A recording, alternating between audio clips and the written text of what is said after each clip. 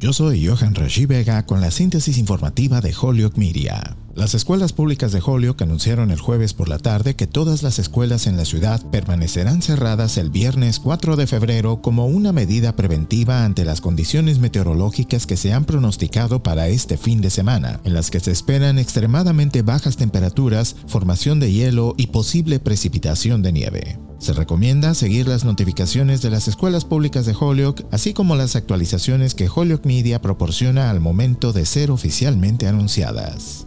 En información estatal, los datos de COVID del Hospital General de Massachusetts muestran que hay una nueva versión de la variante Omicron en el estado, pero en cantidades muy pequeñas. La variante conocida como BA2 probablemente aumentará en Massachusetts, ya que es en otros lugares donde se han detectado casos, dijo el Dr. Jacob Lemieux del Hospital General de Massachusetts. Esta nueva variante Omicron de COVID-19 se detectó por primera vez en los Estados Unidos la semana pasada en California, Texas y Washington.